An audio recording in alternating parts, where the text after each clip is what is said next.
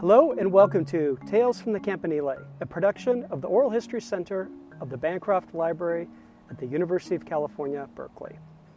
Founded in 1954, the center records and preserves the history of California, the nation, and our interconnected world. In this podcast series, we draw on over 60 years of interviews to bring those stories to life. In the first season of this series, we offer 6 episodes exploring the transformation of women's role in politics, from the fight for voting rights in the early 20th century to the Year of the Woman in 1992, when the representation of women in Congress increased dramatically. This first season is narrated by Emmy Award-winning journalist Belva Davis. Please join us for From the Outside In, Women in Politics.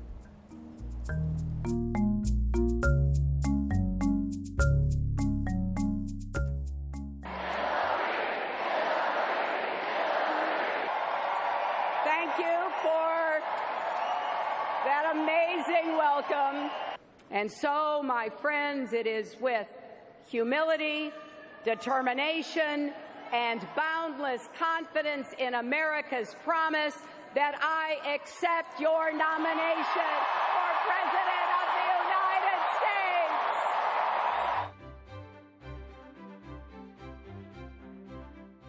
On July 28, 2016, Hillary Rodham Clinton broke through one of the highest glass ceilings remaining in America's political system, becoming the first female presidential nominee of a major party in the United States.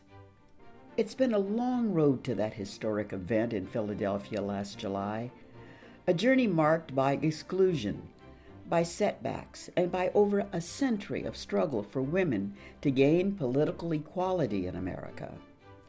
In this 6-part series, From the Outside In, Women in Politics, we will explore that long road through the courageous women who forged it.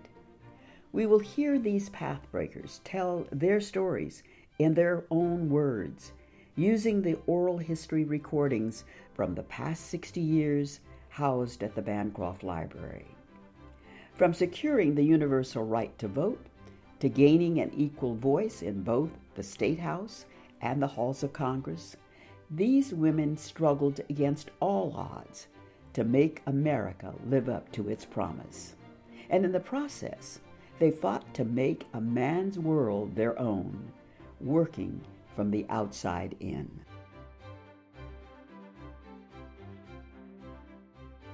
We start with the very foundation of America's political system, the vote. At the turn of the 20th century, few women had access to the voting booth, and although some Western states would grant women the right to vote before 1919, the promise of universal suffrage, giving all women access to the ballot box, was an ideal that would not come without a fight. In true form, women across the nation soon took to the streets to advocate for themselves. Standing at the forefront were suffrage leaders, including Alice Paul. Paul was born in 1885 in Mount Laurel Township, New Jersey, a descendant of William Penn, the Quaker founder of Pennsylvania. She grew up in the Quaker tradition, which emphasized that all people, including women, were equal in God's eyes. It was an upbringing that by early adulthood drew her naturally to the emerging suffrage movement in America. First of all, I'd never heard of the idea of anybody being opposed to the idea. I just knew women didn't vote. I know my father believed in and supported the suffrage movement, and I remember my mother taking me to suffrage meetings held in the home of a Quaker family lived not far from us. So I just became, from that moment, very anxious to help in this movement. From that time on, while I'd gone to these suffrage meetings in this country, there was no opposition at the meetings. Everybody was in accord. All the Quakers were in accord. This had been one of their principles since Quakerism was started, the equality of the sexes. Only group I've ever heard that had it in their first principles, first enunciated back in 1654. So there wasn't a subject for discussion. Paul's activism on behalf of women's suffrage intensified significantly during a prolonged stay in Britain, where she became deeply involved with Emmeline and Christabel Pankhurst's militant Women's Social and Political Union. Upon her return to the United States, she immediately poured herself and her newfound militancy into the national movement for universal suffrage. By 1913, only 9 Western states had given women the right to vote. Paul and hundreds of others were determined to secure that right for all women in America. Hoping to put pressure on incoming President Woodrow Wilson, she organized an inaugural parade in Washington, D.C. We held a meeting on the 2nd of January, which was the first meeting we ever held in Washington. I presided and introduced the whole idea of a procession and so on. Everybody there supported the idea and said they would turn in and help. We applied for a permit to have a procession, and the national headquarters, we kept informed up in New York about everything, and they were very anxious for us to have it. They thought it was a very good thing to have this procession. It would have a good effect on the suffrage movement all over the country, but they were always harping on the fact that they couldn't afford to pay a penny toward it.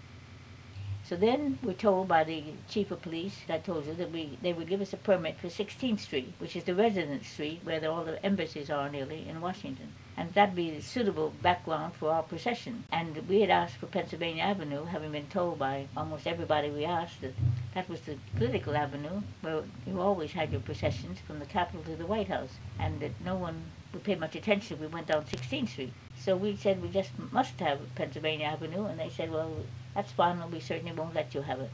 Totally unsuitable for women to be marching down Pennsylvania Avenue. So then Elsie Hill asked her mother, see, since her father was in Congress, she thought her mother maybe could do something. Mrs. Hill took Elsie Hill with her, and they came out of the interview with the permit for the avenue.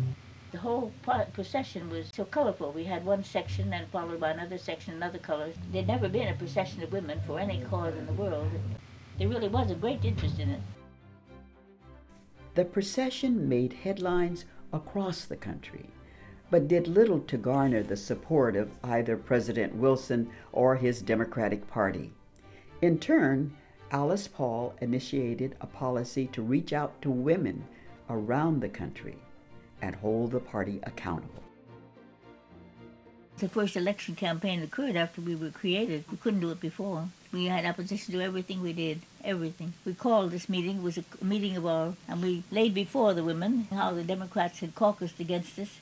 Well, we just used the argument, same argument we did with all women, that the women who had the vote now had the obligation, we thought, and anyway, they had the opportunity to enfranchise the rest of the women of the country. And we would appeal to them to use their votes in a way that would help. And we'd point out that the administration was formally against the enfranchisement of women, and if they voted for that administration, they were voting against the freedom of women. We got women to go into every state who believed this and who could get up and say it, and that way we, I guess, turned a great many votes. In every state, we always had a group of women who kept us informed of what the situation was. We were out to try to defeat all Democrats because they had caucused and were in power and could do it and wouldn't do it. But we were not out, of course, to elect the Republicans. We didn't go out to do that. I've always thought it was one of the most powerful instruments that we could find and that we did use to change the Democratic Party and change President Wilson. After years of getting very little traction on the issue, by 1917, Alice Paul intensified her public acts of defiance. She hoped that President Wilson would turn the political tide favorably toward a constitutional amendment for women's suffrage. A picket line amassed outside the White House with signs that read, "Democracy should begin at home," a not too subtle critique of America's home front and the nation's looming involvement in World War I. Activists such as Mabel Vernon, a longtime ally and assistant to Paul, even met the president at his speeches. Paul and Vernon made their presence felt when the president addressed Congress. We had gotten tickets from congressmen beforehand. We were in the gallery immediately in front of the rostrum where the president speaks. I had the banner on my hip. And at the appointed moment, I spread the banner, and there was 2 women on each side of me. And then at the given signal, which I thought was the appropriate moment, we lifted it up and put it over the rail. And there we led a tag. Mr. President, what will you do for women's suffrage? And the banner was snatched out of our hands. As the United States officially entered World War I, such activism was greeted more harshly. Demonstrators, including Alice Paul and Mabel Vernon, were arrested on the spot. I think I was arrested 3 times because we wanted to go on with the picketing, and they wanted us to stop the picketing. While Paul and Vernon made the case for women's suffrage in the streets, Jeannette Rankin pushed the issue in the halls of Congress. Elected to the House of Representatives by Montana voters in 1916, Rankin became the first woman in history to serve in Congress. When I ran for Congress, I knew I could be elected. Once in Congress, Rankin wasted no time in working to pass the pending constitutional amendment. Though less visible, her professional politicking was an essential part of this process. I operated as a congressman. I was polite and sensitive. The fruits of their labor were now paying off. The suffrage amendment then moved to the Senate, and the bill passed on May 21, 1919. The right to vote shall not be denied or abridged by the United States or any state on account of sex, with no limitation on it in any way. This is the 19th Amendment to the United States Constitution. Political victory was finally theirs. Though this was a major milestone, few victories are total. Jeannette Rankin did not have the chance to relish her contribution. Shortly after her election, the Montana legislature redrew the state's districts, effectively ensuring her defeat 2 years later, using the tagline, "Do you really want a woman in Congress?" Women had finally gained a voice and vote in American politics. But as we'll see in the episodes to come, the struggle to secure an equal place in that political process had just begun.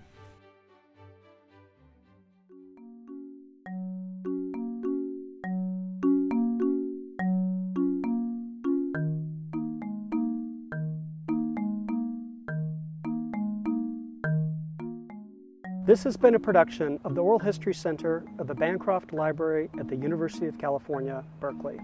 Narrated by Belva Davis. Researched and written by Todd Holmes. Produced and edited by Shanna Farrell and Christina Kim. Production assistance was provided by Julie Allen, Paul Burnett, David Dunham, Martin Meeker, and Linda Norton. And a special thank you to project advisor David Boyer. All interview clips were drawn from the Oral History Center collections. I'm Martin Meeker, Director of the Oral History Center. Thank you for listening.